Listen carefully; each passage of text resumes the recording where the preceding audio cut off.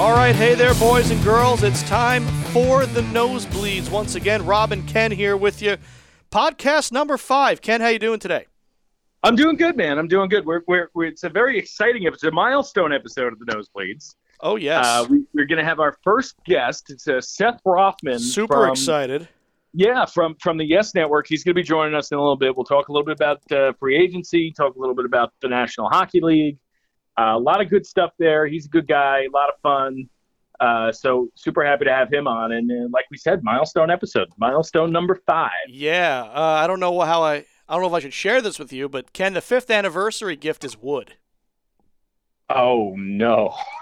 Well, there's news about a duck. We'll get to that later. I don't want to touch that. But stay tuned. You're going to want to hear this.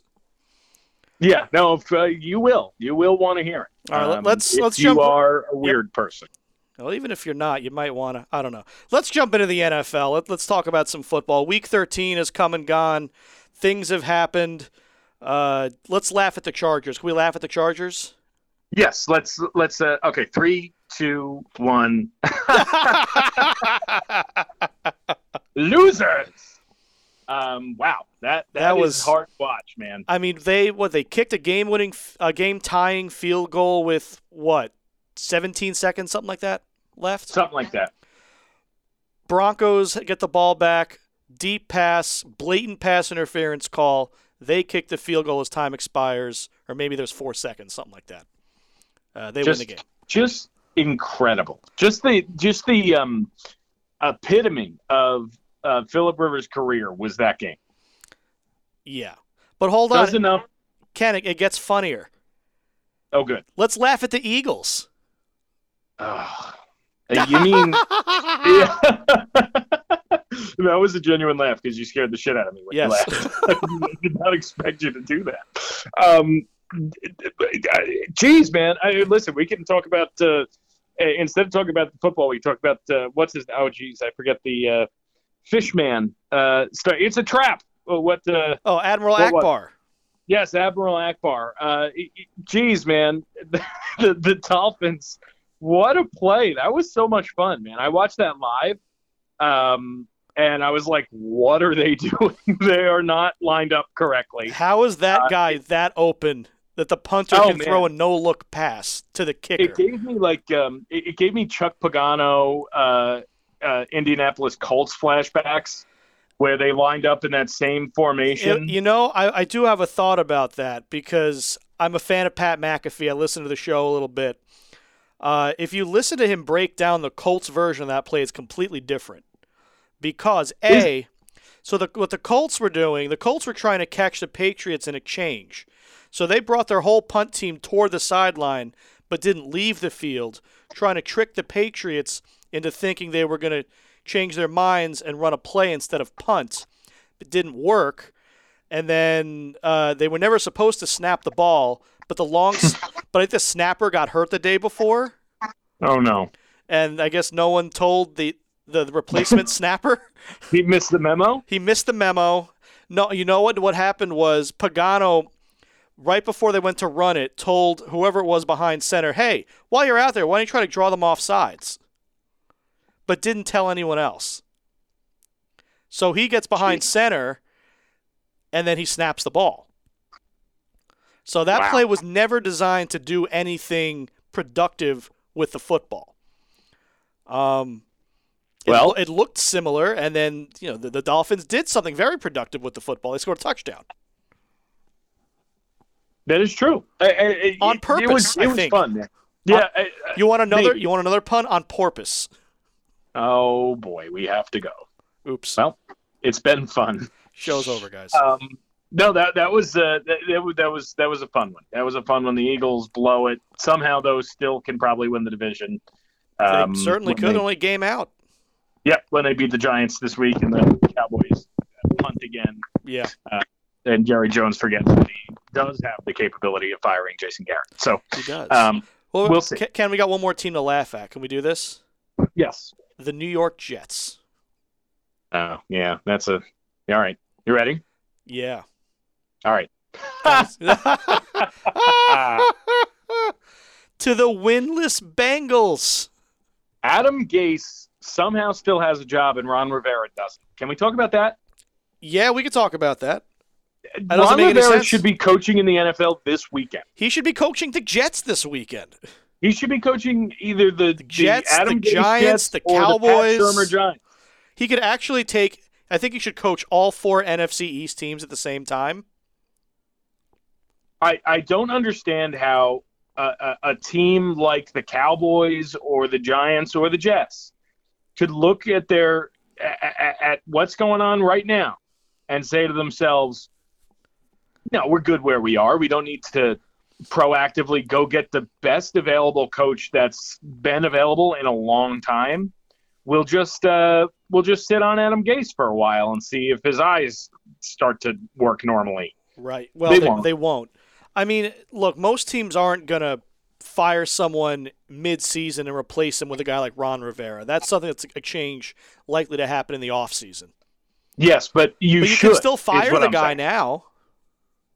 Yeah, but you got to go get him. Like, you got to understand that in the offseason, people are going to try and get him. Absolutely. If you have the capability right now of saying goodbye and then saying, hey, man, we want you so bad that we fired our coach the day you got fired to come get you, you have that much of a better chance. Now, granted, Ron Rivera might not want that, and maybe teams have talked to the Rivera camp, and he said, "Nah, I want to wait until the summer, righty, whatever."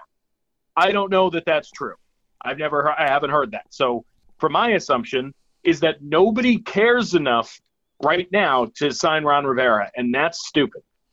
Well, you got to look at too the teams that are going to be interested in him are in the tank right now. So, do you want to give Ron Rivera money right now when he's not? Yes.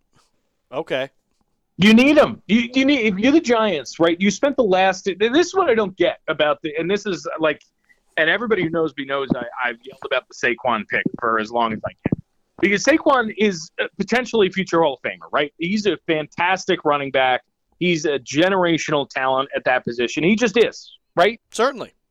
But we know what we know about running backs, and we know that when the Giants are going to be good again, he's not. Yeah, very likely, yeah. Right? So what I don't get with the Giants is how you can then turn around. You can draft Saquon Barkley. You can say, wow, that speeds up our rebuild by like 1,000,000 years because we have a generational offensive talent. And then you turn around, you trade OBJ, right? And then draft like the least potential quarterback out of the next draft. Now, I'm going to talk about that a little bit later, about my thoughts there. But suffice it to say, I completely agree. And, you know. So what I don't get – hold on. Let me finish my rant here, Rob. Yeah, finish I got my yell voice. My yell voice is on right now. Let me have it. So I just don't understand the direction of the Giants. And I'm not a Giants fan. You know this. And I'm not a Jets fan. I'm not an anything fan. So I'm not just yelling for the sake of yelling. I'm just yelling because it doesn't make any dang sense. They're all over the map. If you thought you were getting a generational offensive talent, cannot miss Saquon Barkley, you know what you know about the running back position. You know he's not going to be this good for that long. You have to compete while he is that good. And if you're not going to, trade back. Yeah. And then trade OBJ. Right? That makes sense. If you're going to draft Daniel Jones at 6, trade back. That was the easiest option for this Giants team. Now, they very well could pick first overall in this draft coming up. It's certainly on the table if the Bengals can eke out another win somewhere. But they're going to go defensive. They're not going to draft a quarterback. No, I don't see why they would. They're not going to draft a running back. Daniel Jones is not close to being a productive NFL every week quarterback. I'm going to counter you on that one. He hasn't looked terrible. The turnovers are a problem. They need to be cleaned up. If you're going to – and if NFL people are going to say – and I don't know where you fall on this, so I'm not going to direct it at you, sure. Right? Talent-wise, potential-wise, Sam Darnold is better than Daniel Jones. Yes. And even today, Sam Darnold is better than Daniel Jones. Definitely. He just had the worst sophomore season. I mean, geez, we're watching him see ghosts, right? He's having a tough season. They had a couple of good games. They beat the Cowboys. Of course. Not that that's a high bar to clear, but yes. But yes, he's a good quarterback. He's going to have good games. Yeah. But he's not close to winning you a playoff game, Sam Darnold. No, I don't think either of them are right now.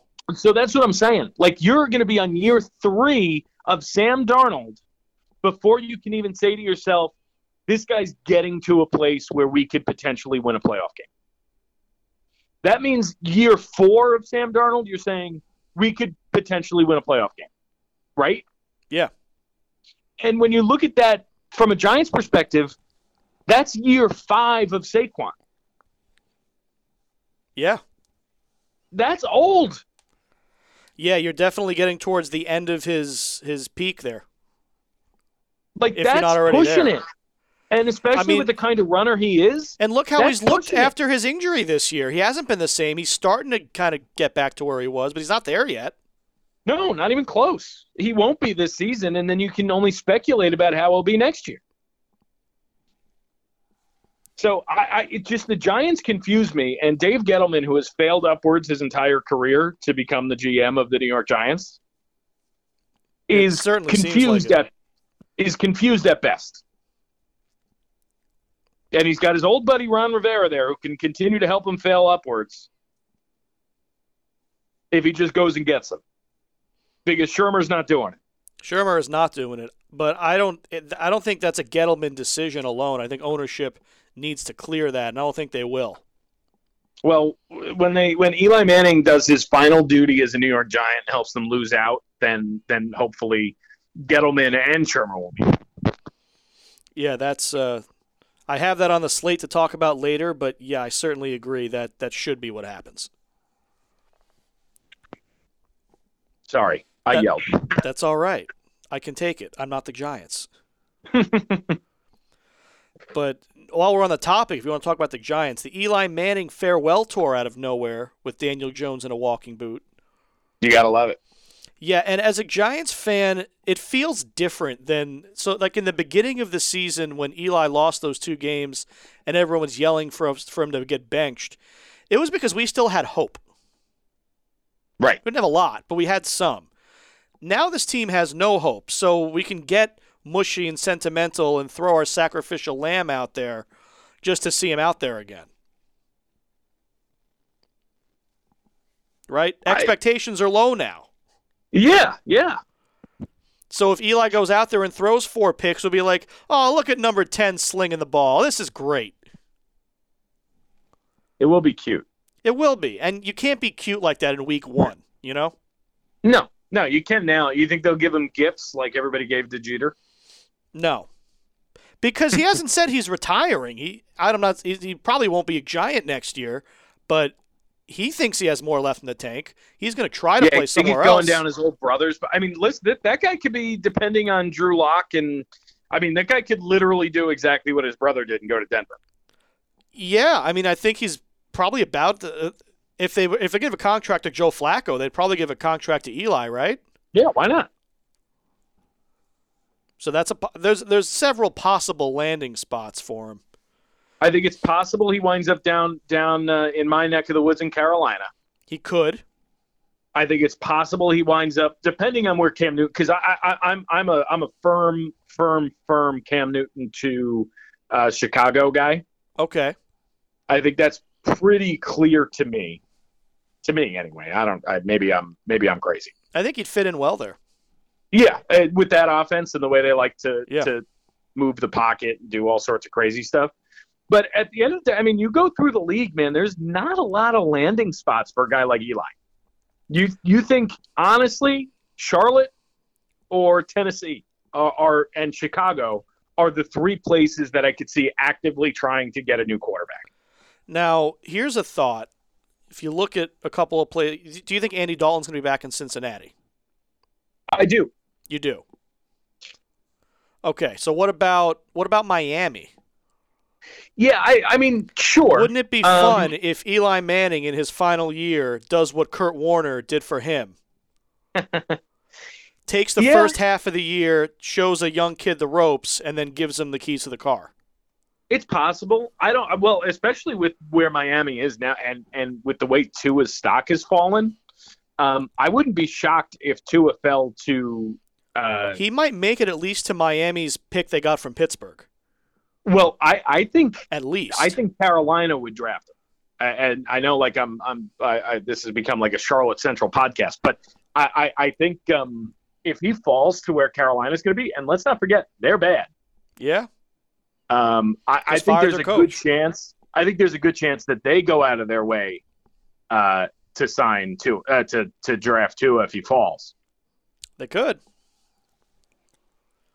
That's the interesting thing about that Tua injury is the other thing is he's injured. They're still going to need someone. He might not be ready to go week 1 next year. Right. It was a really bad hip injury. Which is why I think a team like the Panthers makes sense. Yeah, someone that can bridge that gap at least until he's ready to go. Yeah, and I mean, it's strange because when you look at the bottom dwelling teams, right? The Cardinals aren't going to draft a quarterback. No. The Falcons aren't going to draft a quarterback. No. The Lions aren't going to draft a quarterback. No. The Giants aren't going to draft a quarterback. No. The Redskins probably aren't going to draft a quarterback. Probably. We don't know. Here's the Chargers might draft a quarterback. They could explore that. And the Jaguars might draft a quarterback. Yeah, if they can cut loose Nick Foles. The Bengals might draft a quarterback. The Bengals might. I think they should. Clearly, I think they should as well. Clearly, they have nothing worth. Driscoll's not the answer there. Is it Driscoll who started? No, that was Detroit, right? Yeah, that's Detroit. Well, now they're on their third and Blau. Yeah, right. See, I can't remember his name, but whoever was starting when Dalton was out, he wasn't getting it done. Oh, nope. Oh, geez, why am I not remembering? All right, hang on. Hold on. Who's going to get it first? It's not A.J. McCarron. This is an no, old we got to vamp. We're not vamping very well. Oh, no. Oh, no, is right. Why is this so hard to locate? I don't know. What the freak is this guy's name? Oh, I remember who picked him up.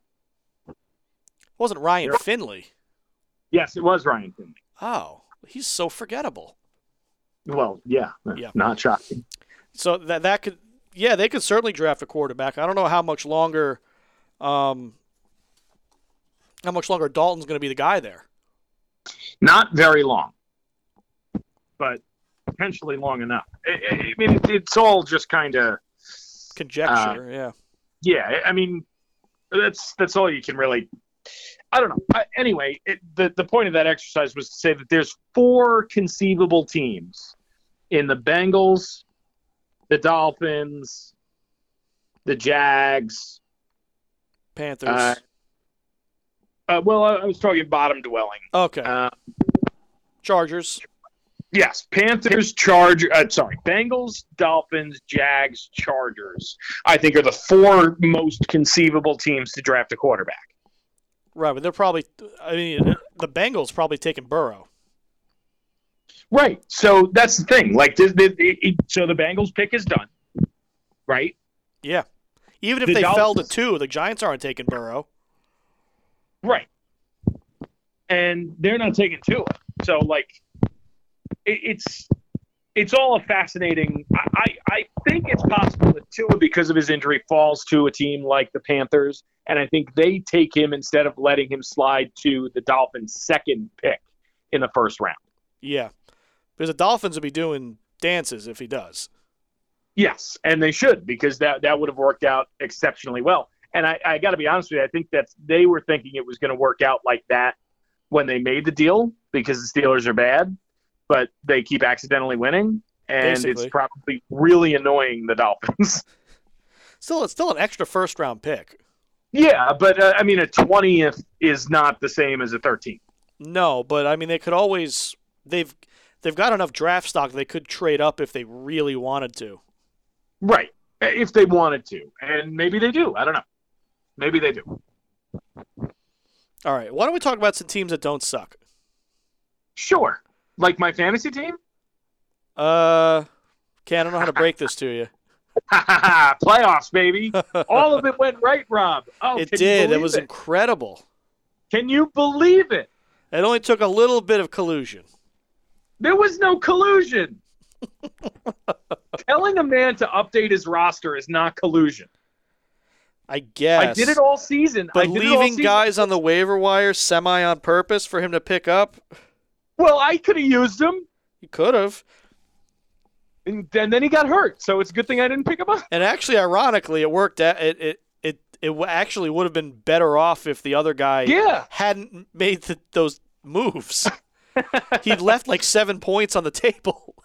Which was horrifying on Sunday night when Brady and Hopkins weren't doing anything. Yeah. During the first half, and I was like, "Oh my God!" Luckily, Tyler Lockett didn't even play on Monday, so it didn't matter. But it was horrifying. It was horrifying, Rob, watching Brady and Hopkins not do anything. I mean, especially Brady. Talk about it, man. Is this it? Is this where it's finally happening? Yeah, I mean, I forget who tweeted it out, but there's the stats, right, that Brady has since week 6 or something. I think, I saw the same thing since week 4. Brady versus Trubisky, nearly identical. Yeah, and that's not good. You don't want that. No. So, I mean, I think it's pretty clear that he's toast. I mean, he was kind of toast last year too, but he's You mean when he won the Super Bowl? That's the thing. They're going to make the playoffs. They had a cupcake schedule. Is it going to happen again? Do I have to watch him in another Super Bowl? I don't think so, but maybe. Right? Come on. I honestly think the Bills can beat them to win the division. I mean, they could. If they won, then they'd have an avenue there. I don't know. It's the Bills. The Bills have the easiest strength of schedule in the entire NFL. So we've talked about this, and I'm still not high on the Bills, but I'm much lower on the Pats than I am on the Bills. I'm with you on that too. I think the Pats are very not good. I think their organization is great, and they always and obviously Bill Belichick is Bill Belichick, and they find a way to make things work. But they're not good. So that just is what it is.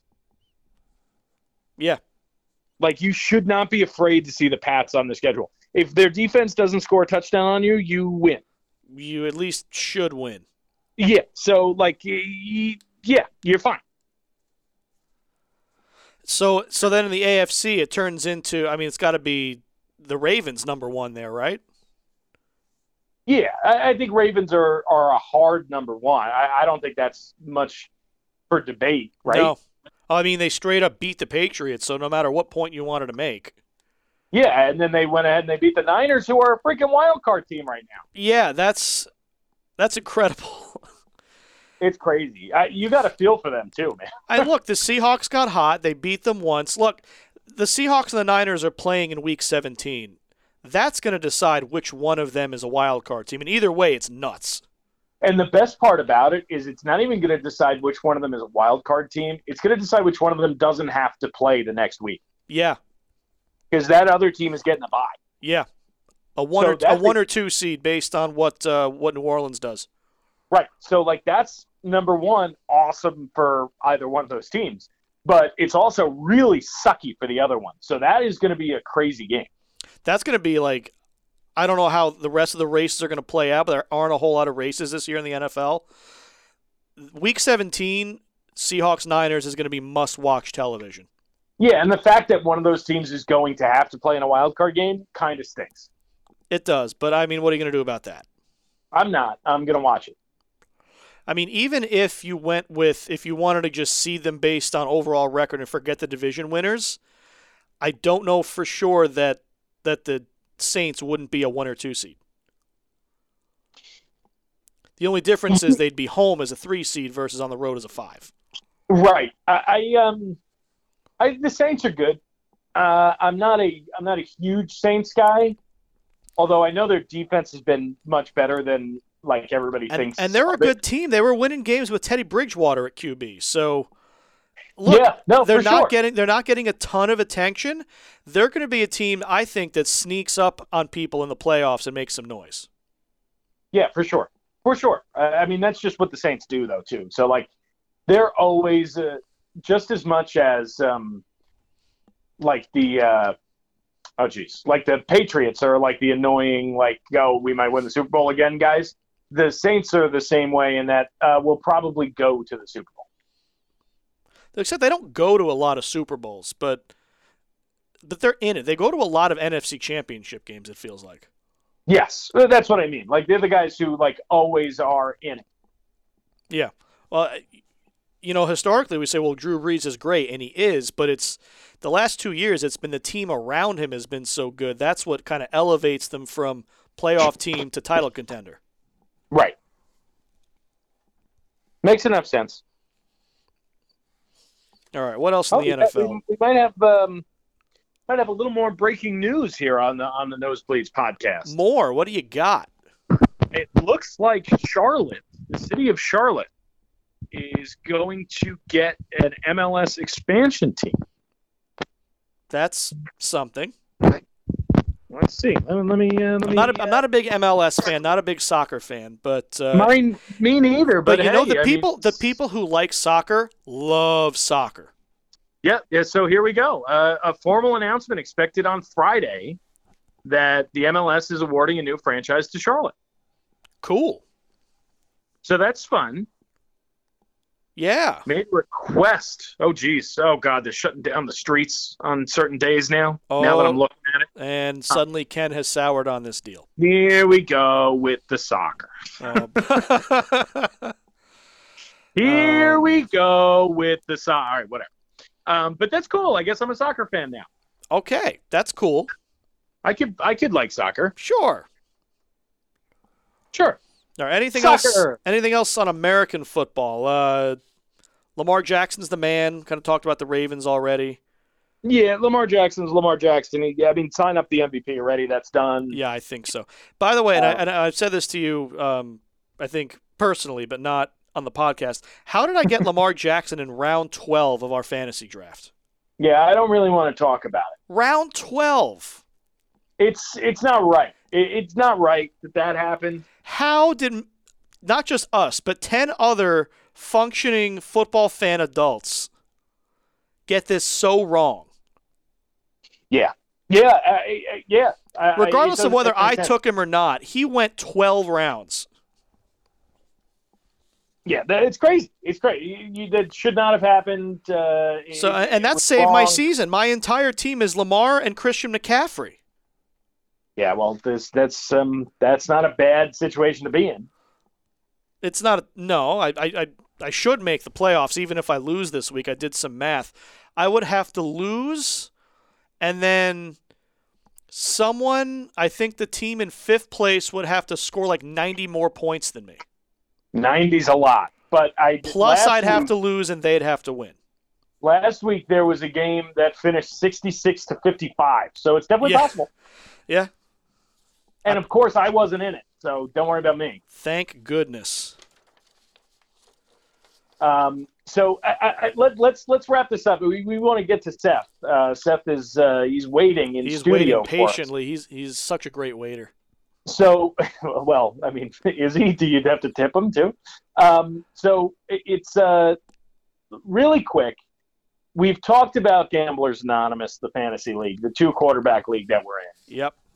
I had some magic happen, and I made the playoff. We're all very happy. We popped the champagne in the locker room with the guys. Everybody was feeling good. But now we actually have to play in the playoffs, and that's not as good because we are bad. My team is bad. I'm fully aware of this. I don't pretend to not be bad.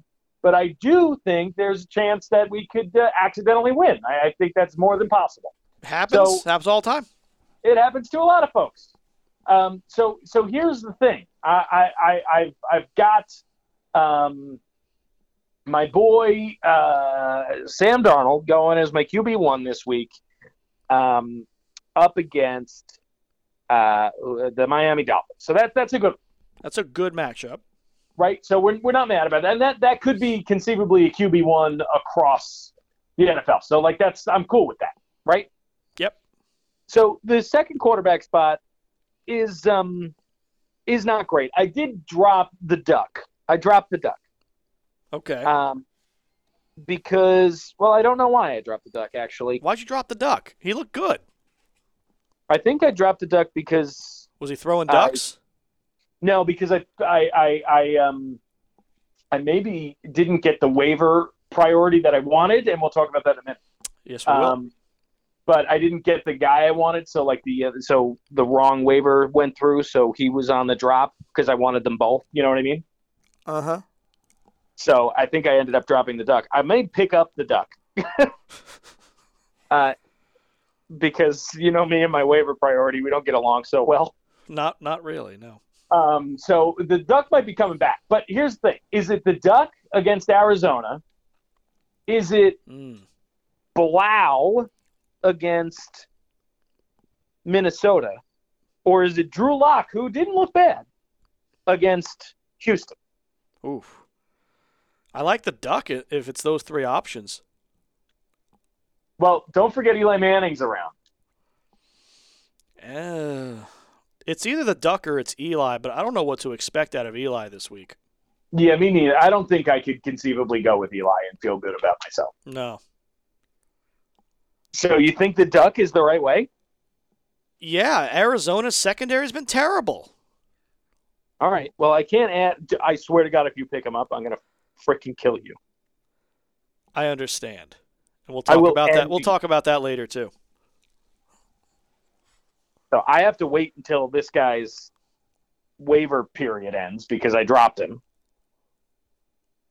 And then I don't know, Ken, it's a 2 QB league. He might not be there if you wait. I can't. There's nothing I can do about it. You could try. Well, you have the lowest waiver priority?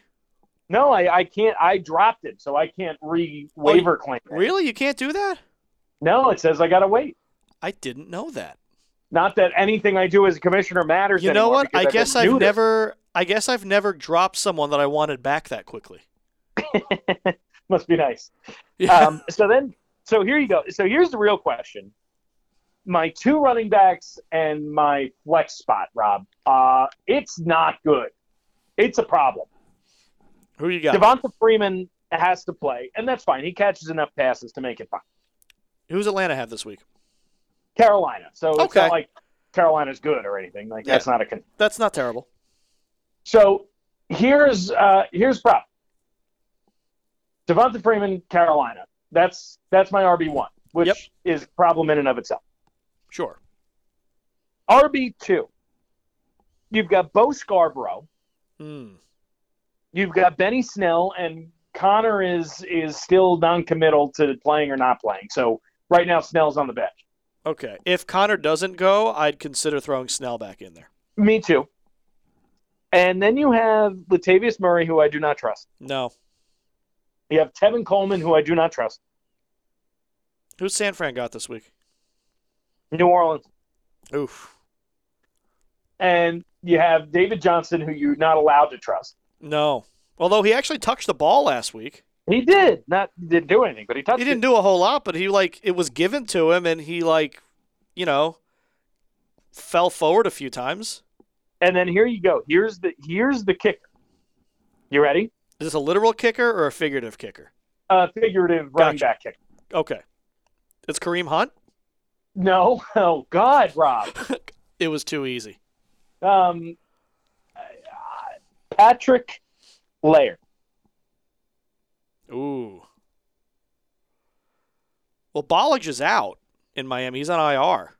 Yeah, Balage is out. Is that how you say it? Yeah, it's Balage. It's weird, right? I really want it to be Ballage. It's a much better name. It's not. I wanted it to be, but it's just not. Balage. Good to know. I got you, bro. Never remember that. So he's out, and this guy catches some passes. He does some stuff, and they're playing the Jets. And Miami weirdly didn't look bad against a better team in Philly last week.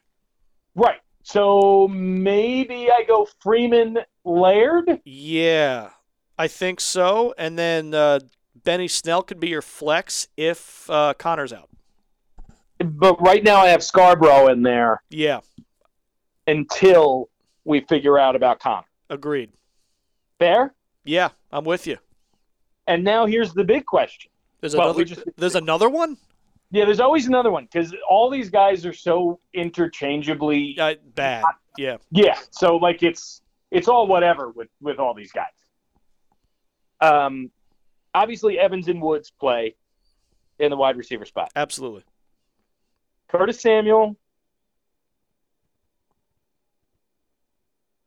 does he get the third spot, or do we look for a guy like Zach Pascal or Randall Cobb or Chris Conley? Ooh. All boom bust options here. Yeah. Who? Because Samuel got a lot of looks last week, and he's playing Atlanta. Yeah, that might be my favorite there. Conley has the Chargers. Yeah, but you got to remember, Jacksonville just made a quarterback change. They're back with Minshew. And they've got 3 receivers who all, like, get targets. So, like, yes, that's why Conley's my least favorite, to be quite honest. John Ross is back for Cincinnati. Ugh. That could be a big one. Yeah. But I don't know where his, like, conditioning is, after being out for so long. Granted, he only broke his clavicle, so he probably, like, stayed in shape. But that's a tough one. Lazard, Cobb, Pascal are 3 other options other than Samuel. Does anybody really, like, inspire you more than Curtis Samuel, though? Not really. No, not at this stage of the game. Yeah, that's kind of where my thinking is. If they're not making me pick them up right now, yeah, then I should just stick with Samuel. I think so. All right, there we go. All right. Hopefully, we get the duck. We'll see. All right, maybe you get the duck and round everything out. All right, that'll do it for fantasy. That'll do it for football. Let's take a quick break. Let's get Seth mic'd up in here, and we'll talk a little baseball, hockey. Huh? Sounds good to me. Let's do it. All right, we're right back on the Nosebleeds.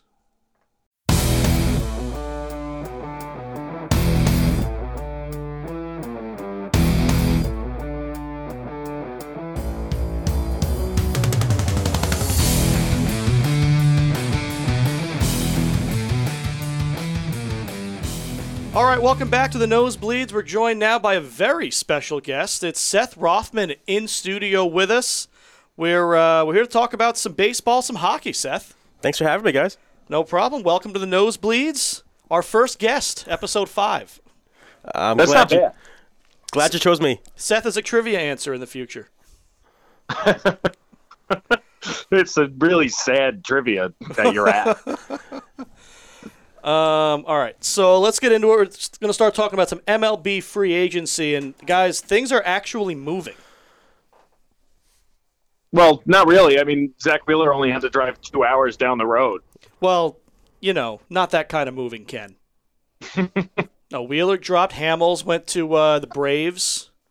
There's a couple other minor things going on, but, we were expecting kind of this cold stove. After last offseason, I think it's kind of at least the early dominoes are starting to fall a little bit earlier this year. No, yeah, Robert. I mean, I think what you're saying, right, is last season it took us until March to get some of these guys signed, and there has been movement among some bigger people earlier this. I mean, we're not even at the winter meetings yet, and Wheeler's off the board, Hamels is off the board. I'm a little bit surprised Wheeler's already off the board because whoever loses out on Cole and Strasburg, Wheeler was going to be your next option. And you wonder, could there have become a bidding war for him had, say, the Yankees miss out on Cole, Strasburg goes back to the Nationals like everybody thinks, Wheeler's kind of the next best option. So I was a little bit surprised to see Wheeler sign as early as he did. I was a little surprised too, and Ken, you can weigh in on this too. I wonder if Wheeler's camp was a bit worried that the teams wouldn't want to bid against themselves once he's the last guy standing. Yeah, I think it's more of a symptom of the Phillies saying, we're not going to be in on Cole, we're not going to be in on Strasburg. We know we need one more. Here's our budget. And a guy like Wheeler was readily available. And like I said, 2 hours up the road, right, pitching for a team that they face, 20 times a year. They know about Zach Wheeler. They've seen him. They know what he's capable of. And they said, listen, he fits our budget. let's go make that happen and not wait for a team like the Yankees to miss out on Garrett Cole and then come knocking on Wheeler's door with an extra $20 million. So I think the Phillies were extra proactive. I don't know if it is a good thing that they were extra proactive, but I mean, Zach Wheeler is more than capable of pitching in the major leagues, and that's a guy who's gonna net them a couple extra wins over the next couple of years. But I mean, that's I think for the Phillies was well worth their time to just go out and say, listen, we're not gonna go get one of the big fish. We're gonna need this guy anyway. Let's just go get him now before somebody comes in with an extra $20 million. Yeah, and Ken, I think to your point, right, that it does seem like the Phillies paid a lot of money for Zach Wheeler. I mean, 5 for $118 is the deal. That's a lot for Zach Wheeler, and I think that's more than what a lot of people were expecting he was going to get. So he got, certainly, he probably felt, listen, at this point, this is more than I was expecting. I'm going to take this deal right now. Yeah, I think MLB Trade Rumors projected him at just over $100 million on the contract. Interestingly, though, if you want to compare what the Mets have given out, Jacob deGrom's extension was the same number of years and $20 million more over 5 years. So Zach Wheeler's expensive now.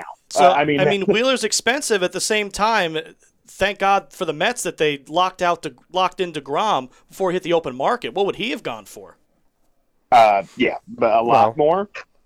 But a ton. And that's what free agency is, though. I mean, you have to overpay to get guys because, there's 5 teams in on Garrett Cole. There's 4 teams in on Strasburg. There was a whole bunch of teams in on Wheeler. Hyunjin Rio's going to get a nice chunk of change as well. Like, there's only so many of these guys to go around, and if 7 guys want 5 pitchers, 5 really good pitchers, there's going to be some teams left out in the cold here.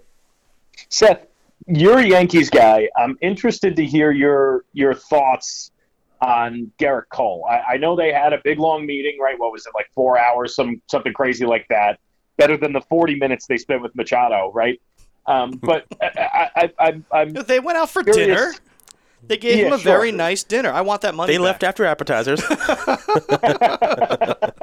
I'm just curious to hear, like, where do you think, because he says there's no West Coast bias, but I got to be honest with you, I think there's a West Coast bias. Yeah, well, and I want to preface this with a disclaimer that I work for the Yes Network, and that being said, I do not have inside knowledge. I don't talk to Brian Cashman. I don't talk to Randall Levine. Other people in our company do, but I do not. So I just want to say that out front. This offseason for the Yankees right now feels different. It feels different than last offseason. Absolutely. Last offseason, all the reporting was the Yankees were lukewarm on Harper. In fact, they didn't even want Harper, and they were lukewarm on Machado, and they were not going to go big game hunting. This offseason, all the reporting is indicating, whether it's Sherman, Passan, Rosenthal, everybody is indicating that the Yankees are in at the highest levels on Garrett Cole. It is difficult to turn the Yankees' money down when they are throwing it around, and they certainly appear like they are throwing it around at a level they were not last offseason, let's just be honest. So, I don't know what to make of it. Is there a West Coast thing with Garrett Cole? Maybe. Gun to my head, I think he probably does not sign with the Yankees. But would it surprise me if he signed with the Yankees? No, because they will give him the best chance to win, better than the Angels, right? I mean, the Angels are putting a nice team together, but they are not ready to win right now like Garrett Cole is. I saw one report that Cole is concerned about his legacy. Well, one way to burnish your legacy is by going to a Yankees team that was close, and you will have 3 or 4 or 5 kicks at the can at winning a World Series. I don't believe Cole has won one yet. No. So this is his chance. If he signs with the Angels, that's a big question mark. Will he ever get there? I know the Angels are spending money, but best case, halfway through that deal, they might be a playoff team. They're not close. The Yankees... Rob and Seth, I hate to cut you off, but and Rob and I talk about this all the time. Because we're recording this podcast in the middle of the day, there's always a chance for some breaking news. And we have a little bit of breaking news.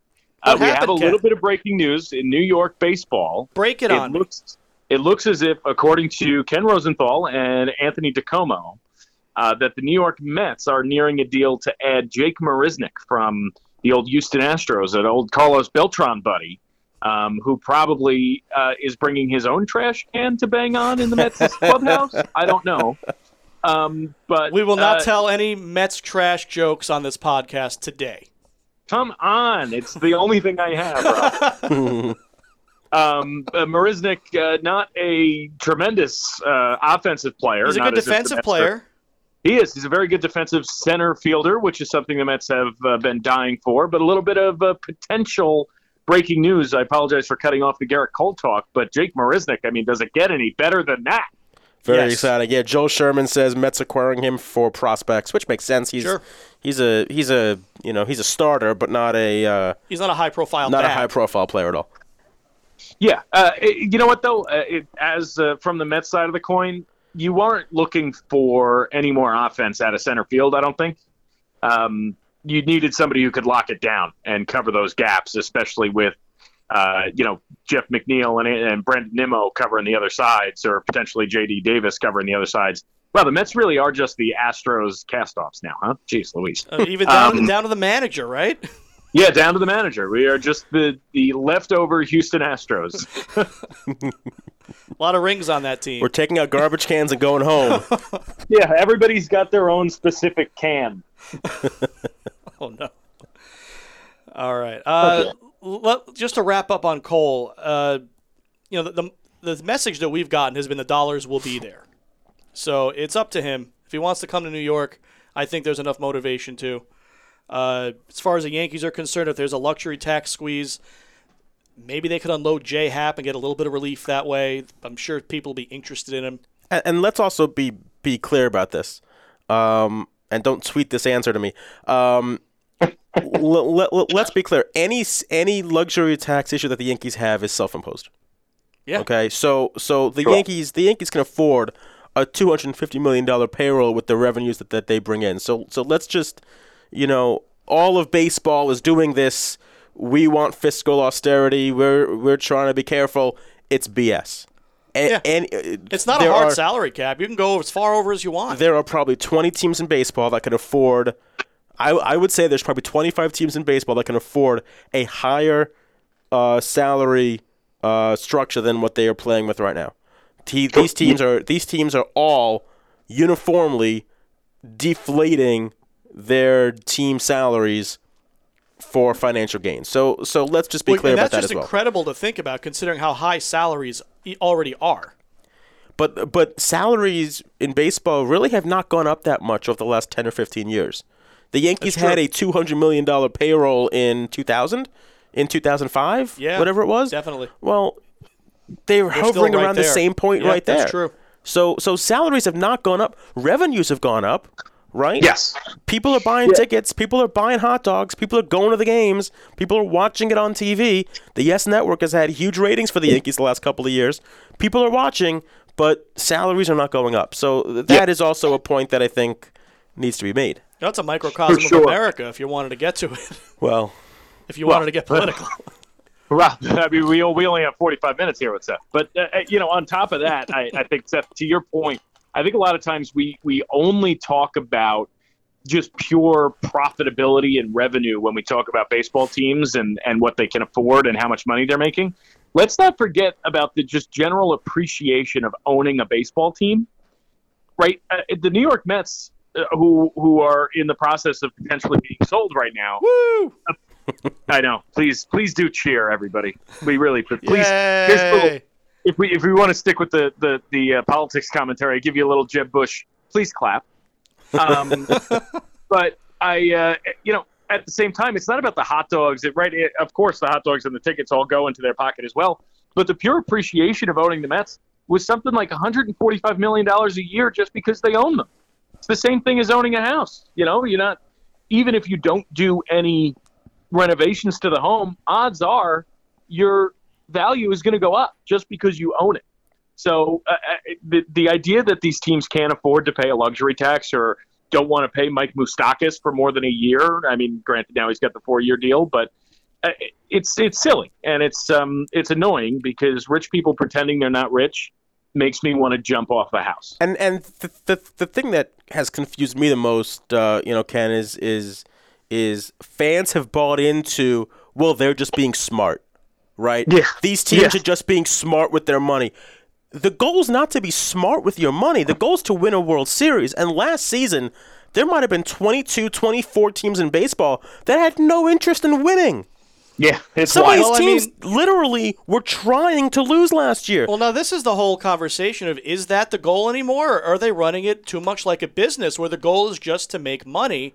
And if you can run your organization on a lower salary, then why wouldn't you? But because the goal is to win. And if you're winning, you will bring in more fans. And if you bring in more fans, what happens? You make more money.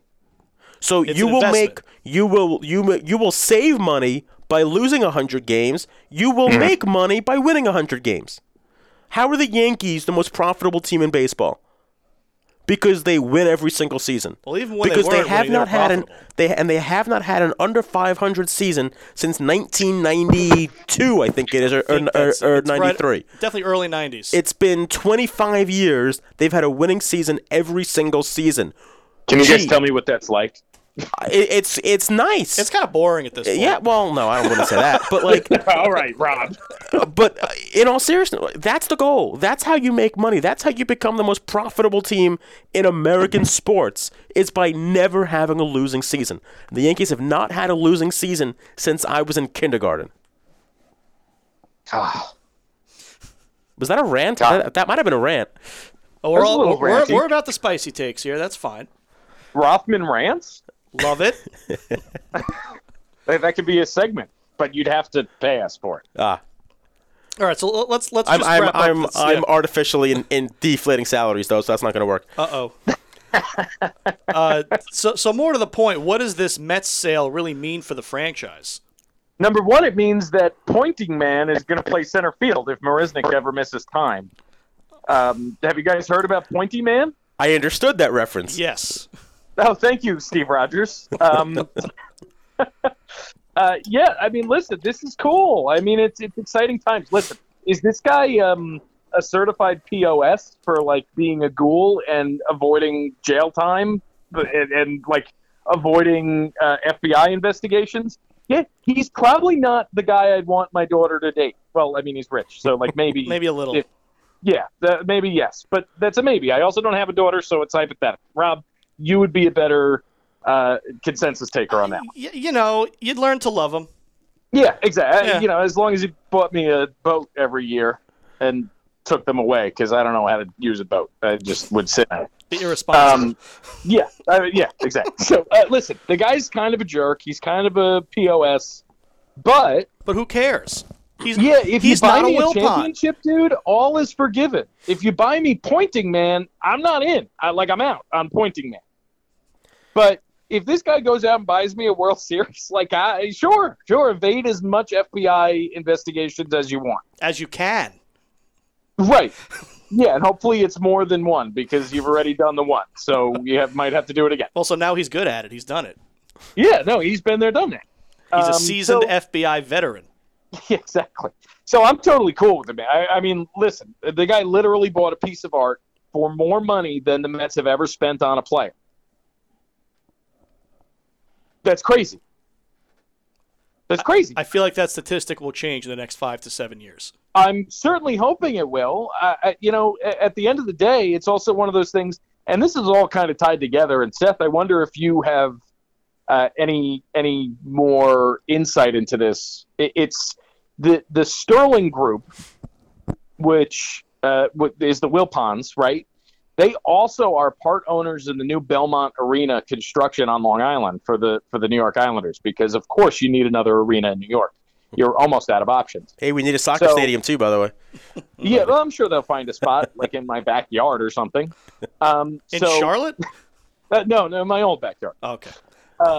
So and the Sterling Group has so far not paid the money that they're supposed to have paid to get that stadium built. Now, of course, construction is ongoing, but they're behind about a month and a half on their payment. And part of the speculation is that because of the Madoff investigation, the Wilpons had to keep money separate from the Mets than they do with their other investments, XYZ, because they got into trouble, right? Now, they haven't been able to pay the building fees because that money is separate, and they're having a little cash flow issue by making all these separate sports investments that they're not allowed to use their sterling money on.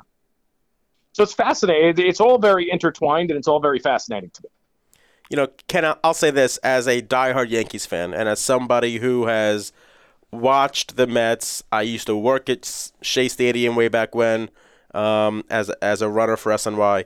As a diehard Yankees fan, I hope this guy is what you think he is. Me too. I hope that he provides to you what Mets fans have been yearning for the last 20 years. Because, and I've said this before, and I say this all the time, whether it's baseball, hockey, basketball, football, baseball in this city is better when both teams are good. I remember that 2000 World Series was the most nerve-wracking of all of them because you could not lose to the Mets. I mean, you had won back-to-back, you had won 3 and 4 years. You cannot lose to the Mets. And there was so much buzz in this city over that World Series and so much energy and so much excitement. And it's a more fun atmosphere. The tabloids are going at it. Everybody's interested.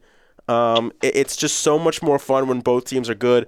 And I want the Mets to be good. The Mets have never bothered me as a Yankees fan. The Mets, there's 14 other teams I care about more than the Mets. Every American League team I care about more than a National League team. Just because they play in the same city, they don't impact me. So like I want the Mets to be good. I want the Mets to be in the World Series.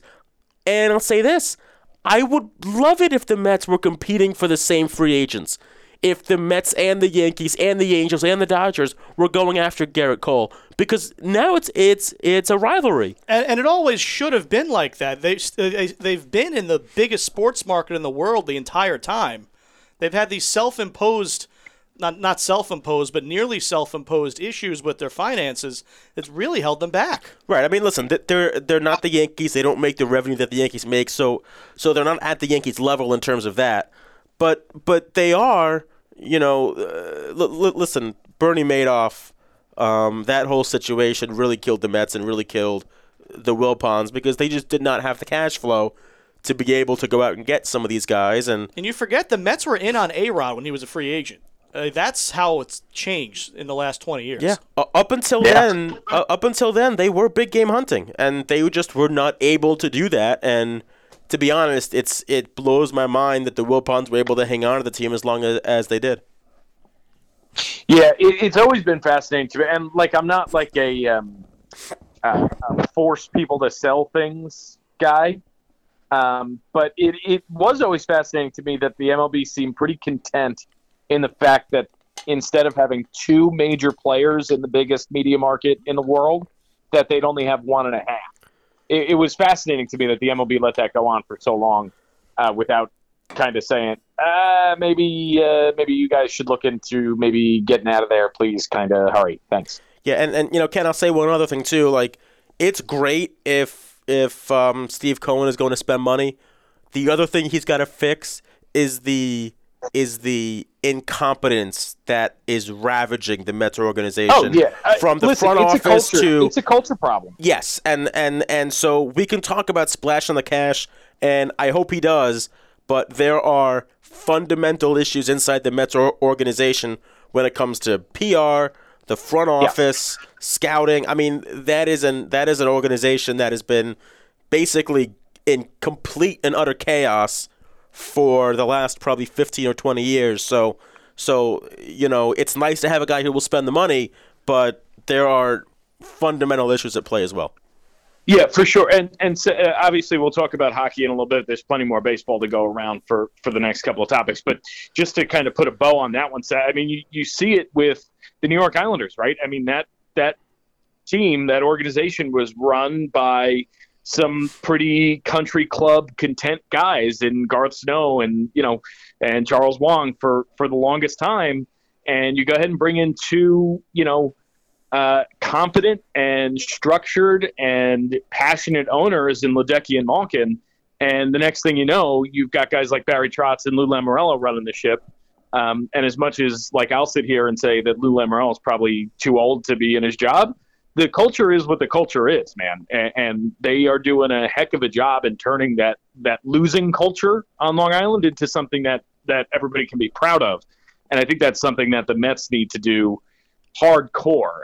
Like you said, man, it runs way deep. It runs into the communication staff. It runs into the scouting department, and and who's buying the trash cans to be banged on before the sliders, right? Like it goes so deep, and that is the pinnacle of an organization that needs a culture change. Absolutely.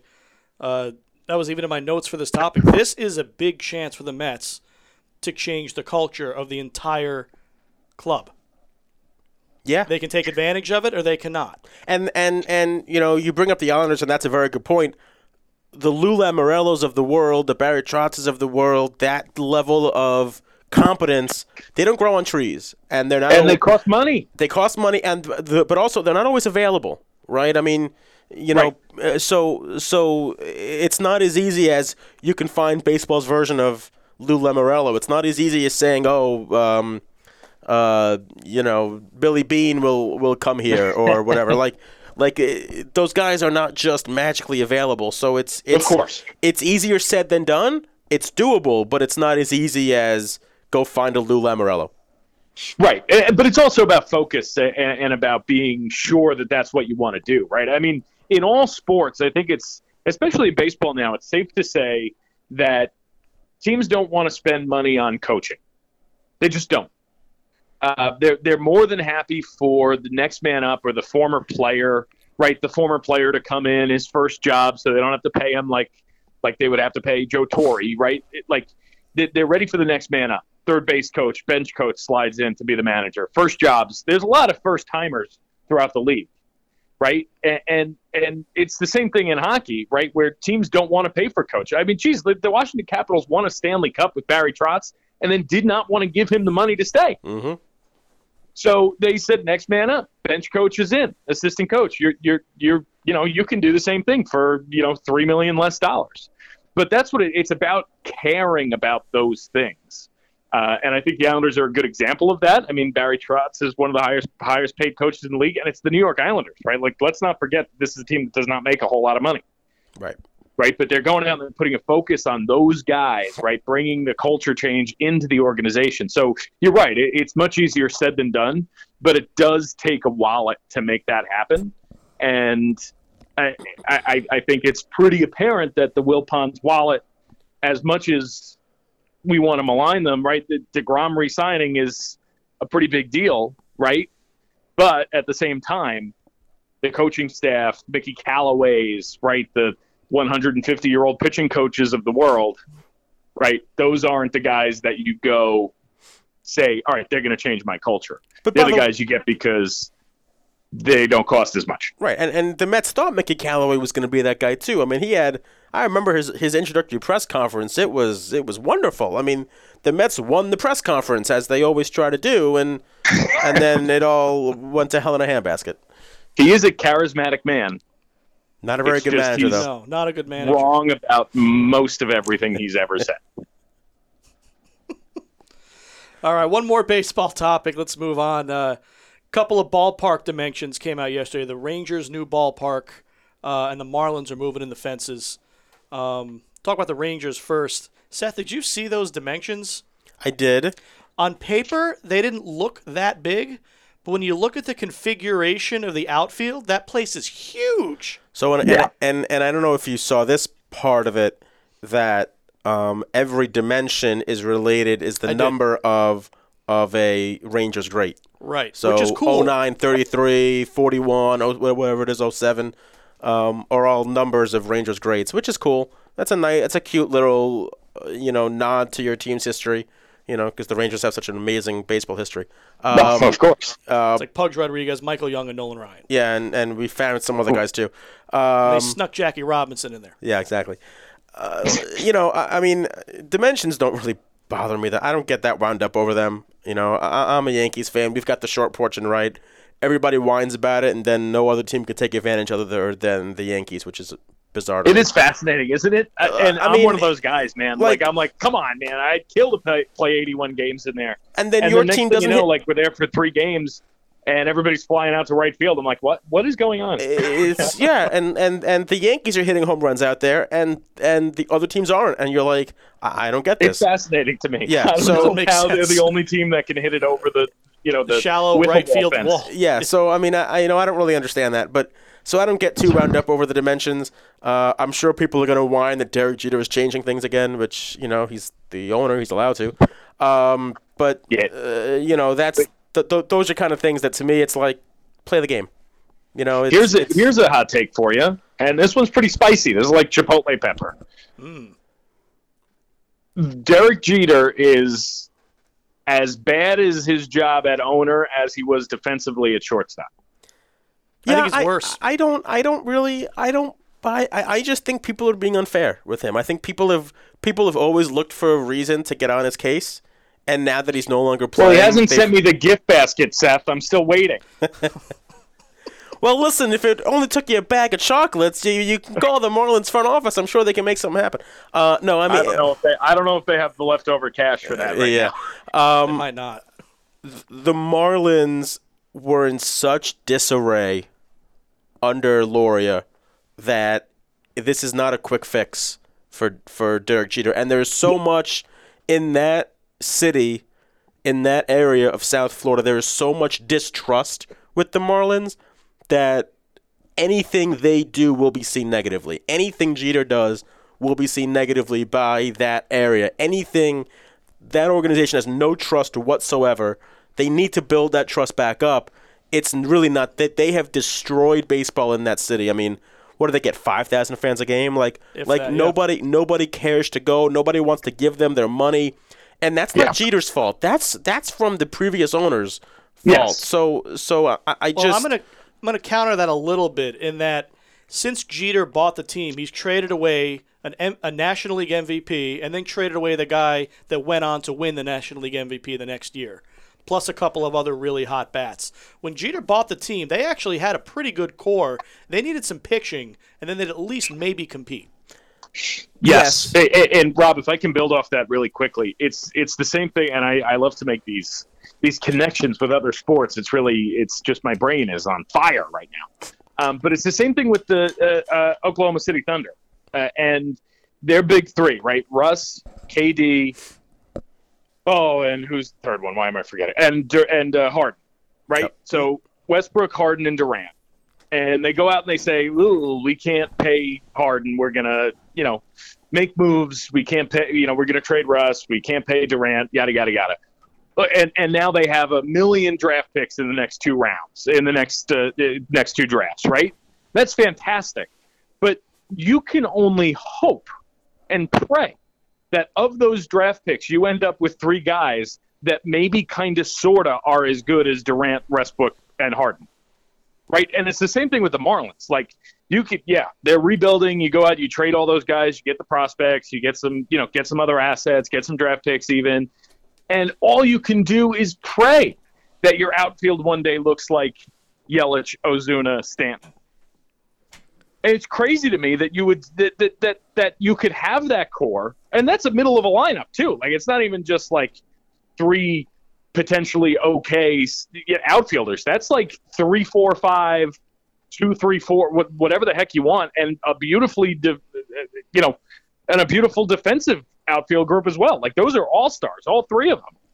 And not to mention that's a big outfield. Not it just got a little bit smaller yesterday, but it's still a big outfield there. But I mean, like you can only hope and pray if you're Derek Jeter that all the moves you've made can potentially land you Ozuna, Yelich, and Stanton. And odds are you're not going to get 2 MVPs and another primetime free agent out of it. Well, but you know what, though? I'm going to counter that with this. As of this moment, who got the better end of that Stanton trade?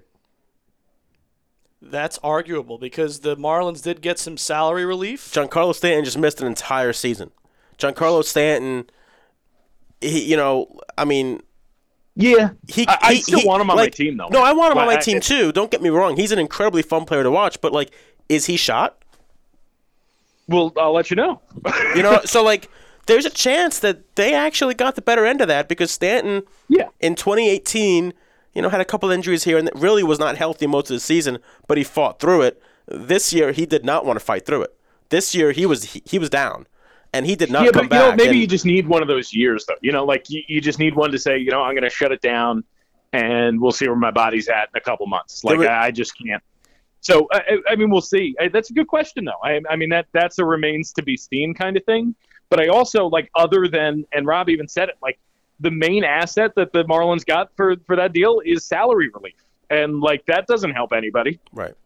No, right, but I guess that's another issue to my point of everything that they do is seen negatively. Well, Giancarlo Stanton, that contract could be a gigantic issue for the Yankees going forward here. It could be. He's also the guy that was putting the butts in the seats in Miami, hitting 500-foot home runs. He hit 59 his last year there. 100%, and he hit 30-something home runs last year, and then this year he missed. And listen, hopefully he comes back and he's a monster because that would really help for the Yankees, But there is a non-zero chance that Giancarlo Stanton is shot.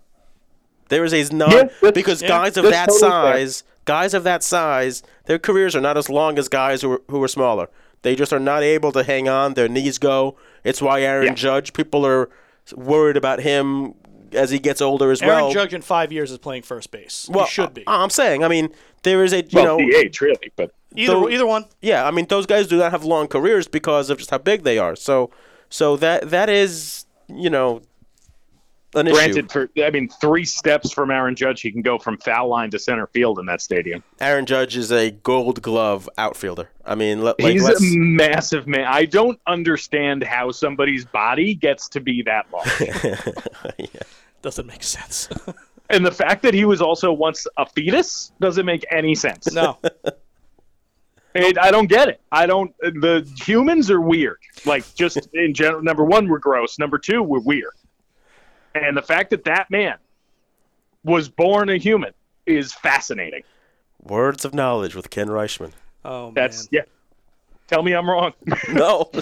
All right. I think with that, it's time for us to get away from baseball for a little bit. Let's go over to the National Hockey League for a little. Let me start screaming racial slurs and beating you up on the bench. Go for it. Although, please don't. I'm not going to. Yeah, no, we're gonna hold off on that segment. That's for after hours. Gotcha. It's Seth, you're around the sports world a lot more than I guess Rob is as well. I work for a bank. It's so you live in the sports world, Seth. What is the overall feeling? Granted, you work for the Yes Network, so maybe there's not a whole lot of hockey talk going on. But I'm just wondering, what the overall sentiment is about this.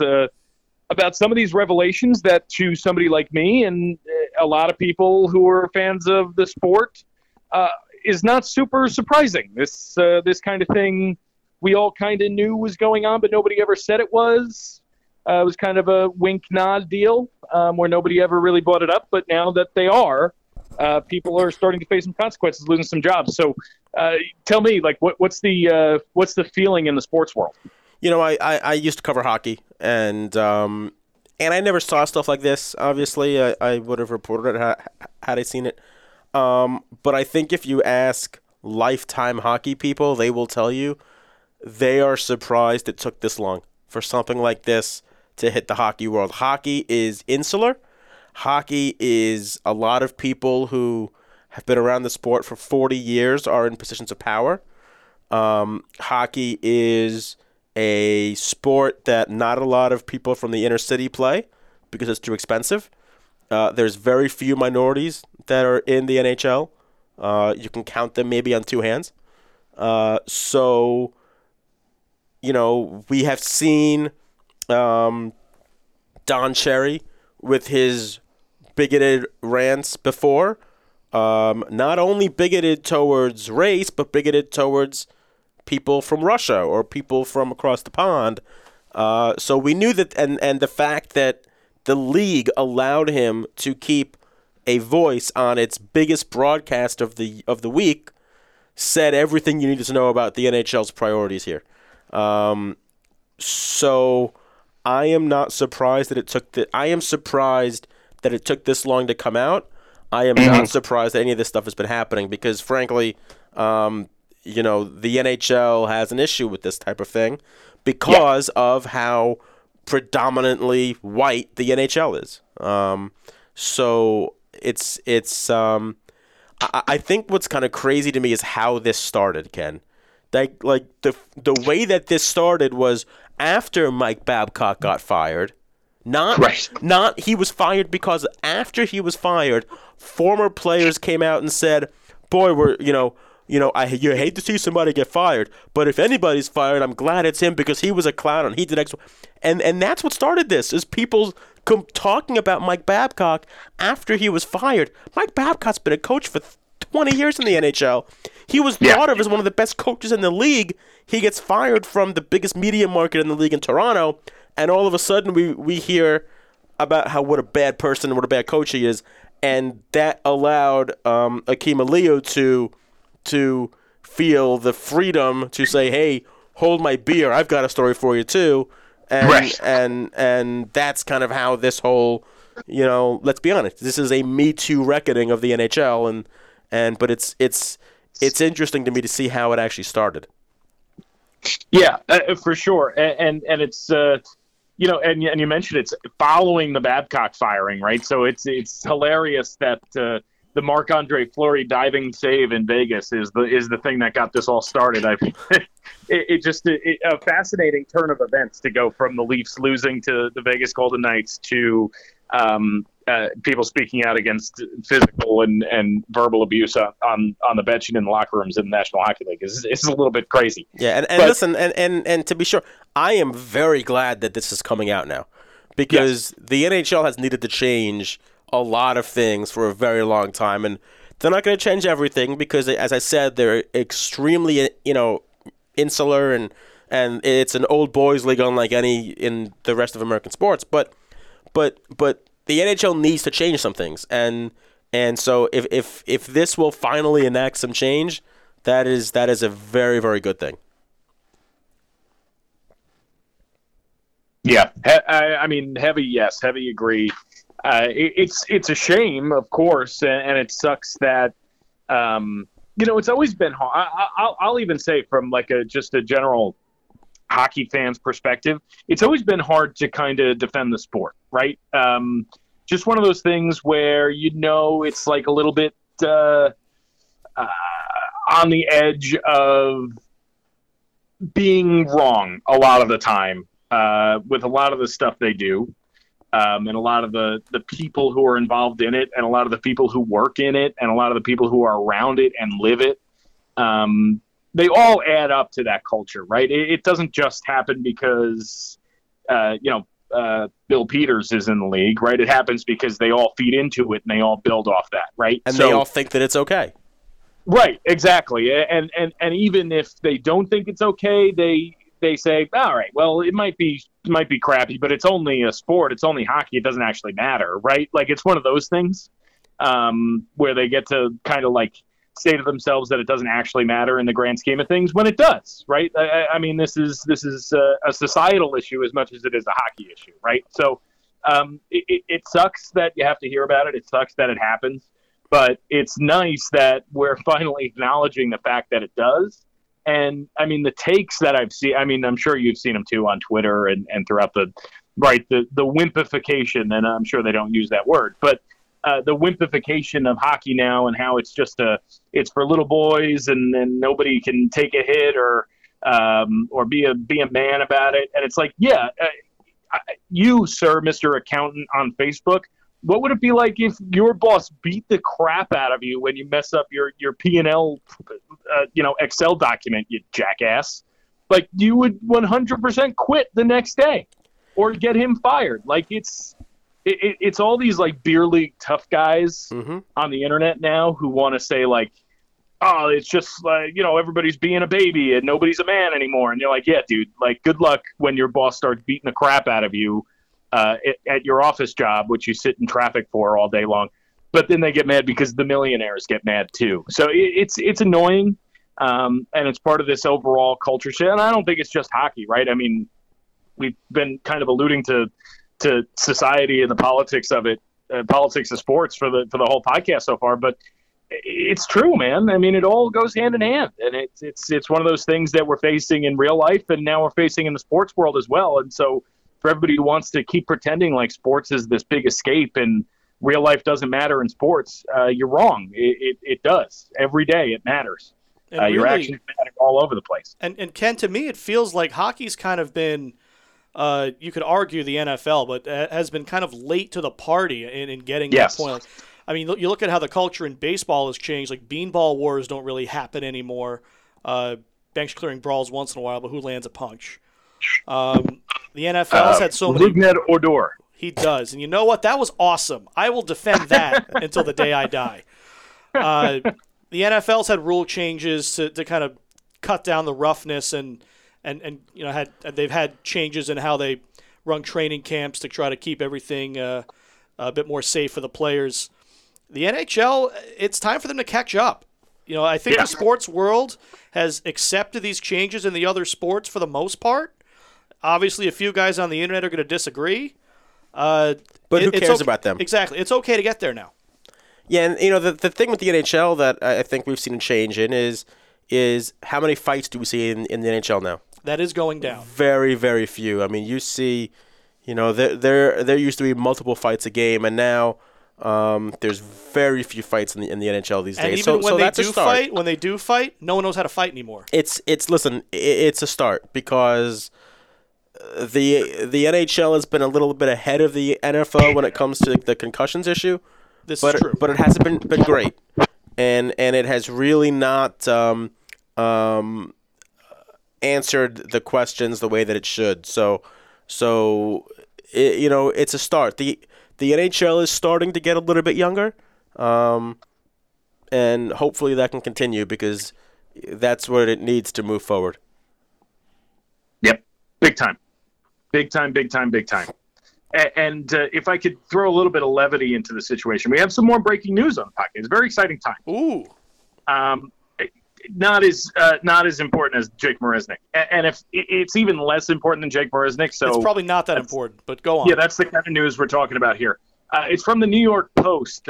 They put it up on Twitter about 50 minutes ago, and it is a nymphomaniac duck has his traumatized penis removed after nonstop sex. Just to be clear, we're not talking about Duck Hodges, right? No, we're talking about a real-life duck. Good. Why is Duck this? Hodges is fully intact. Good. Rob, this seems like something you should edit out. Is what I'm gaining here. I cannot confirm nor deny that Duck Hodges is fully intact, but I have a suspicion that he is. Okay. All right. Thank you for that, New York Post. Yes. Well, that is real-life journalism there. That is a man whose job it is to source that story. I really hope that was an intern. Ben Cost or Coast or Cost. I'm going to accost him for writing that piece. My goodness. Hey-o. Zinger. Well done. B- on the pun, but I'll take it. What else we got NHL-wise? Can we, Seth, give me a little bit on these New York Hockey Rangers for a minute. I mean, they're a fun team to watch. I'm an Islanders fan. You know this of me. The Rangers are still fun, man. And Hank is like one of my favorite players in the league. Just a nice guy, good dude. Never bothered me as an Islanders fan because he apparently doesn't know how to do anything against the Islanders, so that's fine. It's just a fun team again. It looks like they're all starting to come into their own a little bit. And they're right on the bubble. I mean, I don't imagine they're going to make the playoffs, but they're a bubble team. And that's got to be pretty cool after what last year was. Yeah, you know, it's. I said in our we have a Slack channel that we all communicate on, and I said on the Slack channel on opening night, the Rangers will win a game this season by a 9-8 final score. That is something that will happen this season because they cannot defend. They've actually been a little bit better on the defensive end lately, which is why they've been winning. I mean, they started 2-4. Since that 2-4 start, as of a couple of games ago, they were on pace for like 105 points. They're playing well. So they've actually been pretty good. Before the season started, I thought that their goal should be to make the playoffs. That at this point they were good enough that they could make the playoffs. I've wavered a little bit on that here and there, especially if they trade Kreider and if they do another fire sale. But this is a team that, like, they've got Henrik is still Henrik. He's still one of the best goalies. He's the best goalie in Rangers history, and certainly one of the best goalies. Oh, he just needs a little more era. maintenance than when he was younger, is all. Needs a little more maintenance, and also needs a defense in front of him. A lot of the goals that he gives up are because he's faced a ton of shots. And a lot of high opportunity, grade A chances. And if the Rangers can cut down on those, he will be very, very good. That's true of almost any goalie, really. Right. And obviously, the Islanders being a prime example of that, right? I mean, If we talk about expected goals and high danger scoring chances against, right? I mean, nobody would at the beginning of the season, right? If you close your eyes and you have to pick a goalie tandem like Semyon Varlamov and Thomas Greiss are not your sexiest option by any stretch, but when you put them in a situation where they're facing high danger chances at a lower rate than most teams in the league, that'll work out. Right, it's funny. There's a chart that I see on Twitter a lot, and it's a chart of shot chances, which we call Corsi, which is an advanced metric, when it basically measures all your shots, block shots, missed shots, shots on goal, and it ranked by team through the NHL. It was a chart. The Rangers' shots for versus shots against were so low, they were literally off the chart. Yeah, they're breaking the charts. Right. That's the Rangers' claim to fame. It reminds me of the Doug Waite Islanders, right? When they were just running up and down the ice. Every game ended 6-5 on the losing side of things, right. But it was run and gun. It was fun hockey. Everybody enjoyed it, but at the end of it was so incredibly frustrated that you ended up giving up 150 goals in the game. Right. But the Rangers are legitimately breaking advanced metrics charts. Yeah. No, season. I mean, from that aspect of it, I've wavered on whether they'll make the playoffs, but I do think that they are good enough that they will be in the race because they've got the high end talent. Capo Kakko is getting better with every game. Artemi Panarin is an absolute superstar. Yeah, I hope you're enjoying him. Oh, it's a blast to watch him play hockey. I'm sorry. Were you hoping to? Was there some level of unrest there? It's not my fault. It's Bob McKenzie's fault. I was never under the impression that Artemi Panarin would ever sign with me. Sure, yeah. I'm not an idiot. No, it doesn't happen. One of my coworkers at Yes is comes out and says it's down to the Islanders and the Panthers, and I'm thinking, holy crap! This is real. One of my coworkers at Yes is a gigantic Islanders fan. Pretty much goes to every game when we don't have a Nets game, and he is so salty about it. It is just is. I mean, it is. I almost feel bad for him. Then I remember which team he signed for, and I don't feel bad anymore. But yeah. So I mean, he's fantastic. Jacob Trouba is very good. They've got that core now. Where it's time to start turning things around, and it's time to stop selling your pieces away. I think this is the last year of that, and I think it's going to be fine too. And good Lord, how hard Chris Kreider should be on the New York Islanders is going to kill me. And by the way, as someone, the Rangers prospect pool, by the way, is Yankees circa 2016 right now. Oh yeah, no. The Rangers are going to be Stanley Cup contenders very soon. Yes, I mean they are doing this the right way. There's a lot of talent that has yet to come, especially on the defensive end, that I think will help them a lot. So yes, they're not there yet, but they're certainly getting there. I just wonder if Quinn's the guy to take them to the next level. Well, he was a developmental coach, and so I just wonder how quick they're going to be to recognize that, because I think next year the goal should be right. I think you're right on. They did a heck of a job over the summer. I mean, they won the offseason. I mean, everybody can fawn over the Devils all they want, but I thought the Rangers had a much better offseason than the Devils. And at the end of the day, you have to wonder. You go, okay, maybe we compete for a wild card this year, but really we just kind of let Hedl, we let Anderson, let Kakko. Everybody gets kind of used to it. Steerskin comes over, plays in the AHL. Mm-hmm. Everything's going swimmingly, right? Like that's what this year is. Maybe wild card, maybe not. Doesn't really matter. Next year, though, you're saying we might compete for the top of the division, like top 3 seeds in that division, in what is an extremely crowded division, Mm-hmm. mind you. And you just wonder how quick the organization is going to be to say, okay, Quinn, like your job was to get us to this point. Now you're done.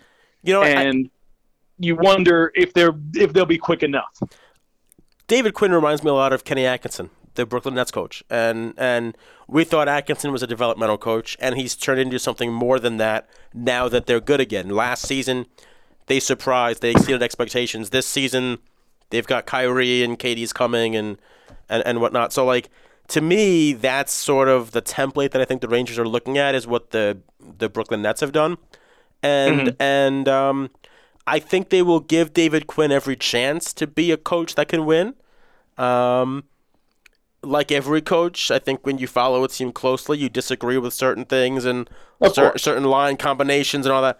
Listen, if the Rangers get me started on line combinations, I'm telling you, I kneel at the altar of Barry Trotz, but yeah, geez, Louise with the line combos. Yeah, so I mean, and every fan base has those issues. To me, it's not about David Quinn with the Rangers. It's about the front office and how forward thinking they are, and do they is the Glenn Sather way of thinking still what they will be going with, and if it is, then they're in trouble, or are they going to move past that and move forward? So, and I also always think that like line combos and who gets scratched, who plays, that's not only a coach's decision. In every sport, baseball, hockey, that's an organizational move. So I don't even look at David Quinn and say his line combinations are weird. That's the organization doing things as well there. So I think that's important to note as well. Yeah, for sure. Yeah, I mean they're a fascinating group, and I think you'd say the same for the New York Islanders, who are a weird group, and obviously you know my feelings on them. I think they are. I mean, I love them with all my heart, but they're the least talented group of individuals I've ever seen in my life. But and, you know what, though? Right now, they're one of the best teams in the NHL. Yeah, it's weird. It's whatever. Sure, I'll take it. I'm not mad about it. But I'm nervous, and I think especially with Lou at the helm, and we talked about it earlier. I mean, Lou is a culture guy. He's an organization guy. He's a process guy. He knows what he's doing. I don't necessarily agree with his process or what he's doing at certain steps, but at the same time, you wonder, are the Islanders complacent with the roster they have in a situation here where they're competing with some of the best teams in the league here, and with an added piece or two, this could be a legitimate Stanley Cup contender. Yeah, I mean, if they aren't already one. I mean, I agree with you. I don't think they are the most talented team in the NHL, but puck don't lie. I mean, you're right. They had the 15-game unbeaten streak, was it? I mean, that's insane. So yeah. Now the other thing I'll always say is the Islanders are always the November champions, and then they always fall down. So,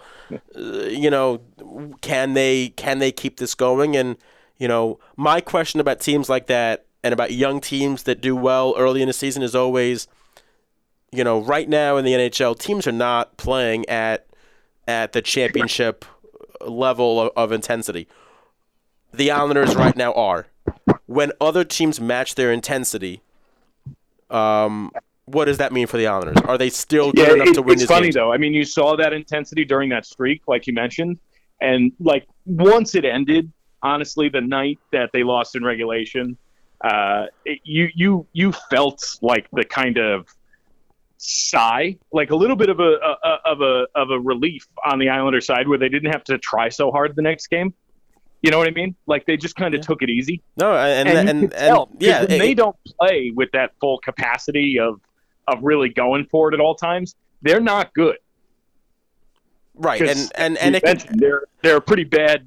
The talent just isn't quite there to carry them through a game. They need the structure. They need their passion. They need the energy to get them through games like that. And right after the streak, they took it easy, and they've lost a few where they've looked incredibly bad. So it's one of those things where you just have to kind of temper your expectations on the Islanders. Are they going to win, 75 games this year? No. Right? Are they going to win 50 games this year? Probably. In that area. But right, and my question is, can they do it in March? Can they do it in April? Right. And that's always my question with teams like this is. Well, which is why this streak was so important now, right? Because you've got those points banked. You can kind of work on some things. You don't have to play with that intensity every night. And you can say, hey, listen, when you guys play with that intensity, you win 16 in a row, right? You win 10 in a row and then get points in 16 straight. Like, you do that. When you don't, you play like this, and this is bad, right? Yeah. As you can see, this is bad. So it's going to be fascinating to watch them throughout the season, but it's one of those things where I'm dying. Literally dying for a third-line center, and all I want is Chris Kreider. I would do anything for him. Except give you any more prospects, because they're mine. Well, therein lies the problem. Yeah, I know. And it's much easier for me to do, because I get to do it on, like, a video game, and then, turn it off and redo it if I don't like it anymore. Oh, dear. All right. That's Seth Rothman. Thank you, man. We appreciate all your time. I think we've kept you long enough. No, it's been fun, guys. I'll be happy to come back and do it again sometime. Yeah, we broke some news. You know about the Duck. You know about Jake Marisnik. I mean, things happen when you're on the pod. Some of these things I didn't want to know about. Well, now you do. You can take that home. Yeah. You can really, ruminate on it. You can think about it. I'll go back to work later and I'll say, I did this podcast earlier and I was told about a very strange duck. That's before you go, one last question for you. 2 QB fantasy league. I have no quarterbacks, Seth, none. I have Sam Darnold as my QB1. It's not great. Who goes as QB2? Drew Lock? Bad. David Blau? Bad. Or the dark horse, the one, the only, Eli Manning. So I will be honest with you. I am not at all an NFL person. If you asked me to name 5 NFL quarterbacks, I'm not sure that I could. See, this is the thing, Seth, is they're all very, very bad, so just pick a name. Eli Manning is the only one of those that I've heard of. That's fair. However, I do know how god-awful the Giants are, and I would stay away from any Giant if you're in a postseason game. However, this is the return of Eli Manning. Yeah, but Daniel Jones out on injury against the Eagles. Bad secondary on Monday night. Yeah, I'm not sure that. I don't think anybody could play quarterback in front of that offensive line. Probably not. Yeah, so I mean, you know what, Ken? Who's Detroit playing this week? I don't know. I think Minnesota. Ooh, yeah, no, don't do that. Oh, thanks, man. Thanks, really helpful. Thanks for eliminating all of my quarterback options and giving me none other. So basically what he's saying is you'd rather go with no quarterback than your second quarterback. That's what he's saying, I think. Hey, I started Nick Foles last week, and I had like -2 points, so starting no one might be okay. Maybe a better option. All right, Seth, get out of here, man. We appreciate your time. Seth Rothman of the Yes Network. Anything else? Plug your work. Where can everybody find you? Oh, yeah, thanks. I'm on Twitter, Seth D. Rothman on Twitter. Our research team puts out a lot of great nuggets if you're a Yankees fan or an NYCFC fan or a Nets fan. We put out a lot of interesting stuff that I think you'll find enjoyable. Cool. All right, man. Seth Rothman, thank you so much for jumping on. Thanks. All right, and that will do it for this week on the Nosebleeds. Thanks so much again to Seth Rothman for joining us, talking about some baseball offseason, some NHL.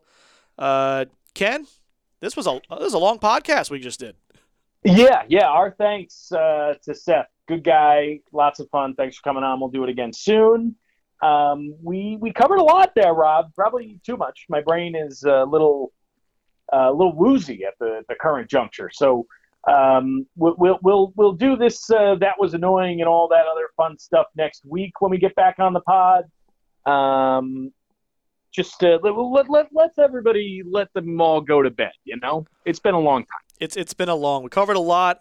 I think we covered a lot of good stuff. Thanks, everyone, for listening. Make sure you follow us on Twitter at nosebleeds_pod. And tweet us some suggestions or email us some suggestions as well. Either way, we're listening. Email us at podcastnosebleeds@gmail.com. Definitely. Would love to hear from you. Also, don't forget to watch The Mandalorian. Oh, yeah. New episode out tomorrow. So keep your eyes out. Can't wait. And High School Musical, the series as well. So make sure to you can tweet at me at Kashman about High School Musical because things are getting drama. All right. With that, let's get out of here. Thanks, everyone. We'll see you next time on the Nosebleeds. See ya. Bye.